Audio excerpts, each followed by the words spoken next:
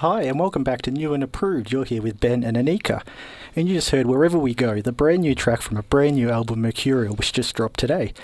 And we're joined by the artist behind the track, Vera Blue, who joins us today in studio. Thank you so much for being here. How are you? Thanks for having me. I'm well. How are you guys? Going well. So Really pumped good. to be here. Awesome. I love how the little red light goes ding, and we're like, we're on air. It feels professional. Yeah, it's cool. It's amazing to have you in here today and chat about this amazing new album. Yeah, thank you. How are you feeling as the day's coming up close and you can finally share it with the world? Very mixed emotions. I could say my range of emotions is literally the whole album in one. So I'm feeling very mercurial, but I'm very excited mostly. Excited and nervous blended together. So I think that's just like a nice little jittery feeling. I'm good. I'm very excited. I love that. And we did want to touch on the title of the album as well, because Mercurial obviously kind of encapsulates that fluctuation in moods and emotions. Yep. Talk to us a little bit about piecing together this body of work. Yeah, well, when we were working on the album, the songs, I took a step back and I realised all the songs are about so many different things and there's so many different sounds and emotions and colours, and I just wanted something that kind of meant basically just like sudden shifts and changes in emotion, which is exactly what Mercurial is. And I heard in a few movies, there was some movies that I was watching and it's like that thing where as soon as you are aware of a word, you just keep hearing it everywhere. So true. It's called something. There's a really cool word for it. We'll have to look it up. But yeah, I kept seeing the word and I really fell in love with it. And it kind of strangely sounds like Perennial as well. So it's like this weird like sister album kind of thing, but it's about something completely different, super colourful, super emotional, and yeah, I'm excited for people to hear it. Amazing. And we just heard one of the amazing tracks from the record, Wherever We Go. What can you share about that song and sort of its journey from writing to recording? I love that you guys heard that song. This song's definitely one of my favourites, and it's actually going to be one of my favourites to perform live as well. It's just a total upbeat, feel-good song. But it was basically that song when we were writing it. I wanted to write a song about wanting to kind of, or it's actually like living in the moment. So there's a lyric that says this is the best that it's going to get. And it's kind of the idea of living in the moment and accepting, whatever's happening, whether it's good or bad, just kind of going, yep, this is what it is. I'm going to try and just enjoy life the way it is. Yeah, totally. And obviously the album was written, I guess, over the course of lockdowns and lots of big changes. I guess both in the broader world, but also in personal lives as well. Yeah. How has those big changes in the world kind of contributed to that identity of feeling those kinds of ways? Oh, it really has. Like, I guess I feel like I'm a very open person. I feel like I'm open and my emotions are all I feel sensitive to the world and what's happening. So naturally, it's actually hilarious. That song, Wherever We Go, was written before COVID. Interesting. And now I listen to that song and I'm like, kind of makes me feel like I'm talking about lockdown, but I'm not. But hey, anything that works. Anything that works, people can relate in any way. So yeah, it's been really interesting to kind of capture what's happening around me, especially with my friends and my family and how they're feeling. On this album, there's a few moments where I actually have been inspired by what my friends have been going through. And then in doing so, I still naturally relate to the song and go, yeah, I've definitely been through that. So it all comes back around. Yeah, and then in terms of maybe musical choices or instrumentation, production choices, or anything that throughout lockdown that gave you a chance to sort of dive into a bit more, if that makes sense? Yeah, I guess starting songs in their rawest form, just a guitar or a piano, I think that was something that I was playing with a lot, and especially with The Curse. The Curse was one of the songs that on the album where I started the song just on piano, me and my vocal, and we were like, do we keep it that way? Do we make it into this big track? And then we eventually were like, well, now that we love the song so much, I feel like it deserves more than just a piano. We need to kind of give it some more love. So I guess during COVID there was a lot of like just me by myself kind of thing. And then when I got to hang out with the boys and create music, we just would just love throwing beats at it, played some live drums, live bass. A lot of those elements are happening on stage as well, which is exciting. That's awesome. It's really always so cool to hear about this behind the scenes thing and how these songs that we love and play all the time, how they come to life. It's always so cool.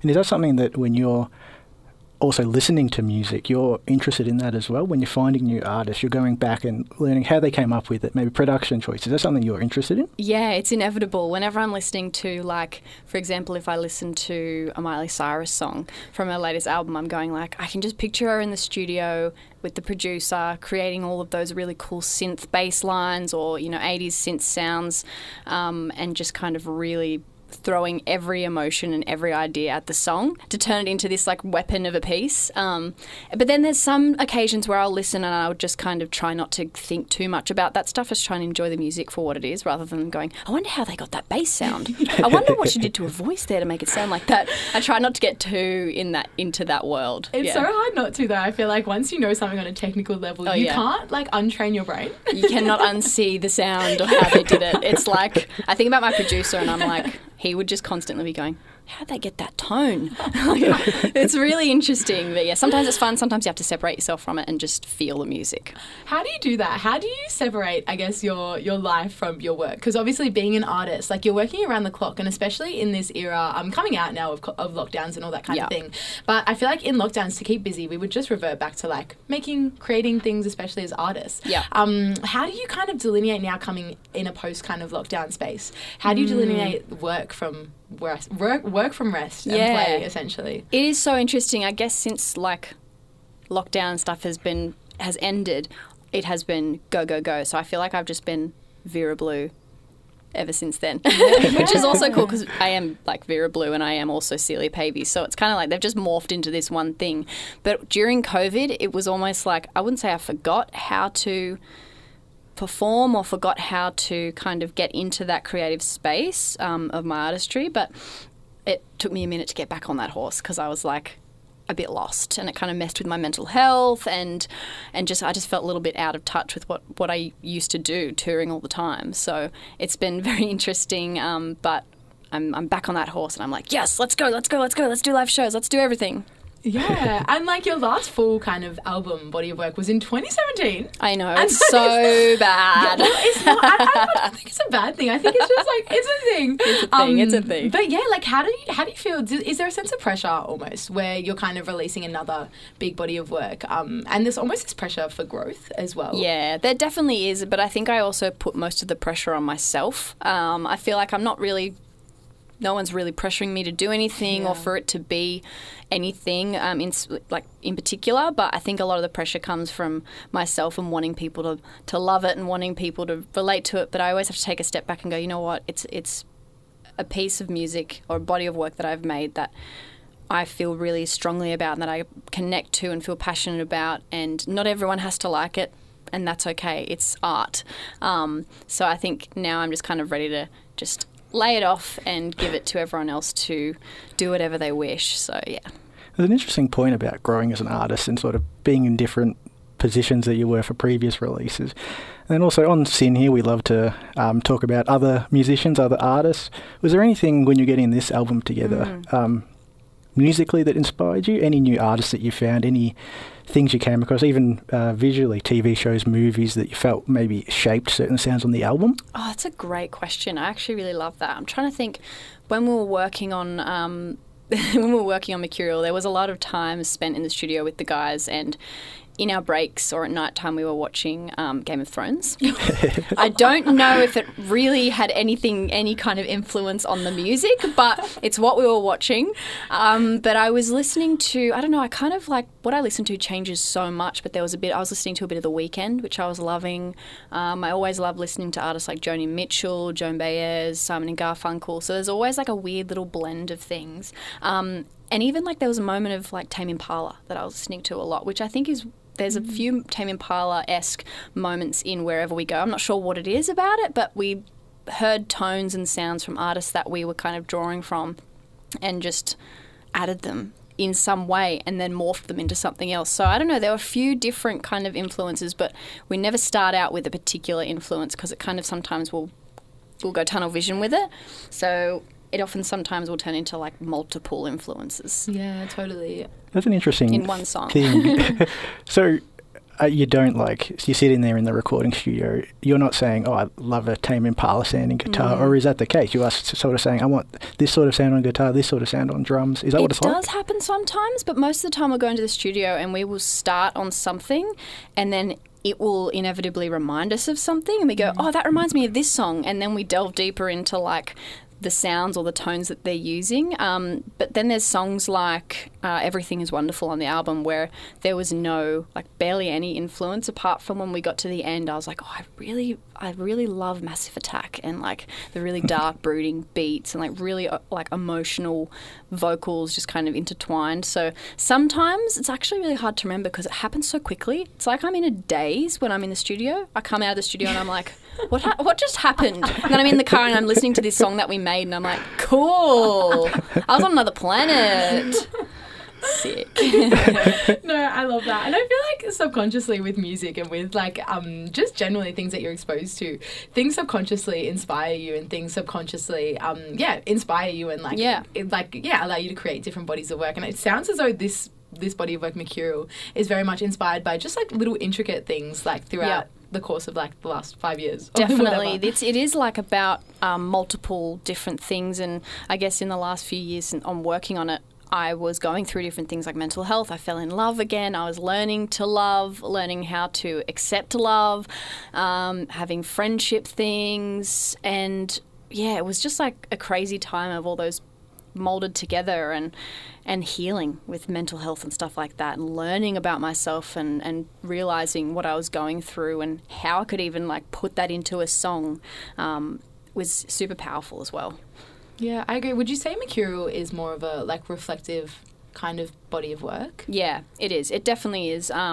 Perennial was kind of more healing from heartbreak and learning about myself, and this is like a whole other level of learning about myself. And also like in doing so, I think it allows hopefully people when they listen to it to kind of be a bit more introspective and learn about themselves as well. Think about how they're feeling and think about the world around them, and also just take it easy as well. Look after yourself. Yeah, all really important things. Yeah. And as we speak here, you're almost on the way for an Aussie tour, which is exciting for everybody. Yes. I'm very pumped.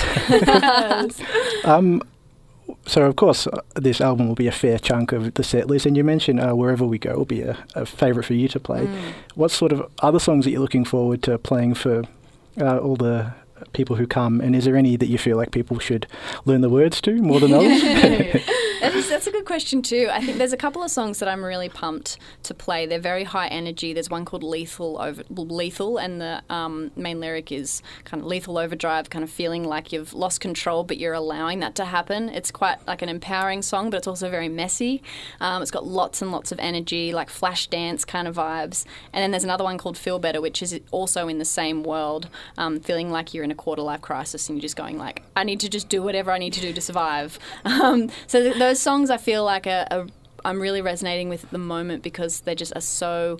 I also just really want to dance. Yeah. They're just so high energy and they make me feel good, and kind of like the concept of being on the road to feeling better, or kind of like letting yourself just do whatever you need to do. Yes, no, I love that. And you are playing alongside Becca Hatch, or Becca Hatch is supporting you. That is so amazing, especially for such a young artist as well. Have you met Becca Hatch? What's the situation? I have. We met at a writing camp. I think it may have been could have even been this time last year. I feel like it was hot in Sydney. And she's just so cool. Like I just love her voice, her whole steez. Like she's just the best. So I just had to, when I was trying to figure out who I wanted to support the tour, I was thinking of all these artists that I love, and there's so many amazing artists. And then I was like, I feel like Becca would be really cool. Yeah. So it'd be really fun. Definitely an artist to compliment, I feel like, your style. Yeah. 100%. I heard her on Triple J once, and I was like, when I was in the car, and I was like, who's this? I looked it up, I was like, of course, it's Becca. Slay. That's amazing.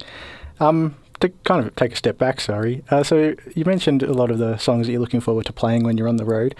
Is there a process for you having to connect yourself back to when you wrote it? Like maybe you're in a different mindset or a different person even to a point. Is it hard for you to connect while you're playing it live, or is there something you need to go through to get to that point? I feel like when I'm performing all the songs, it just happens unnaturally, unless I'm like sick, or if I hear like a weird sound in my ears or something that's distracting me from telling the story of the song.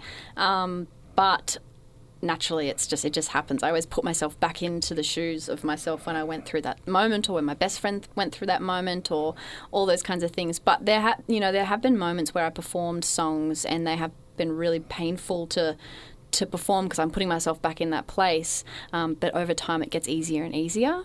So it's kind of empowering, and I feel like getting stronger in terms of performing songs that were quite heartbreaking to sing. Totally. Almost reclaiming your story. Yeah. And reclaiming that experience. Because I also think about the fact that there's someone in the audience maybe that is going through whatever I'm singing about in that particular moment. So it's like, that's when it gets a bit like, oh God, this could be really affecting someone out there, or it could be making them feel better, or it could be all these different emotions that I do think about the audience feeling.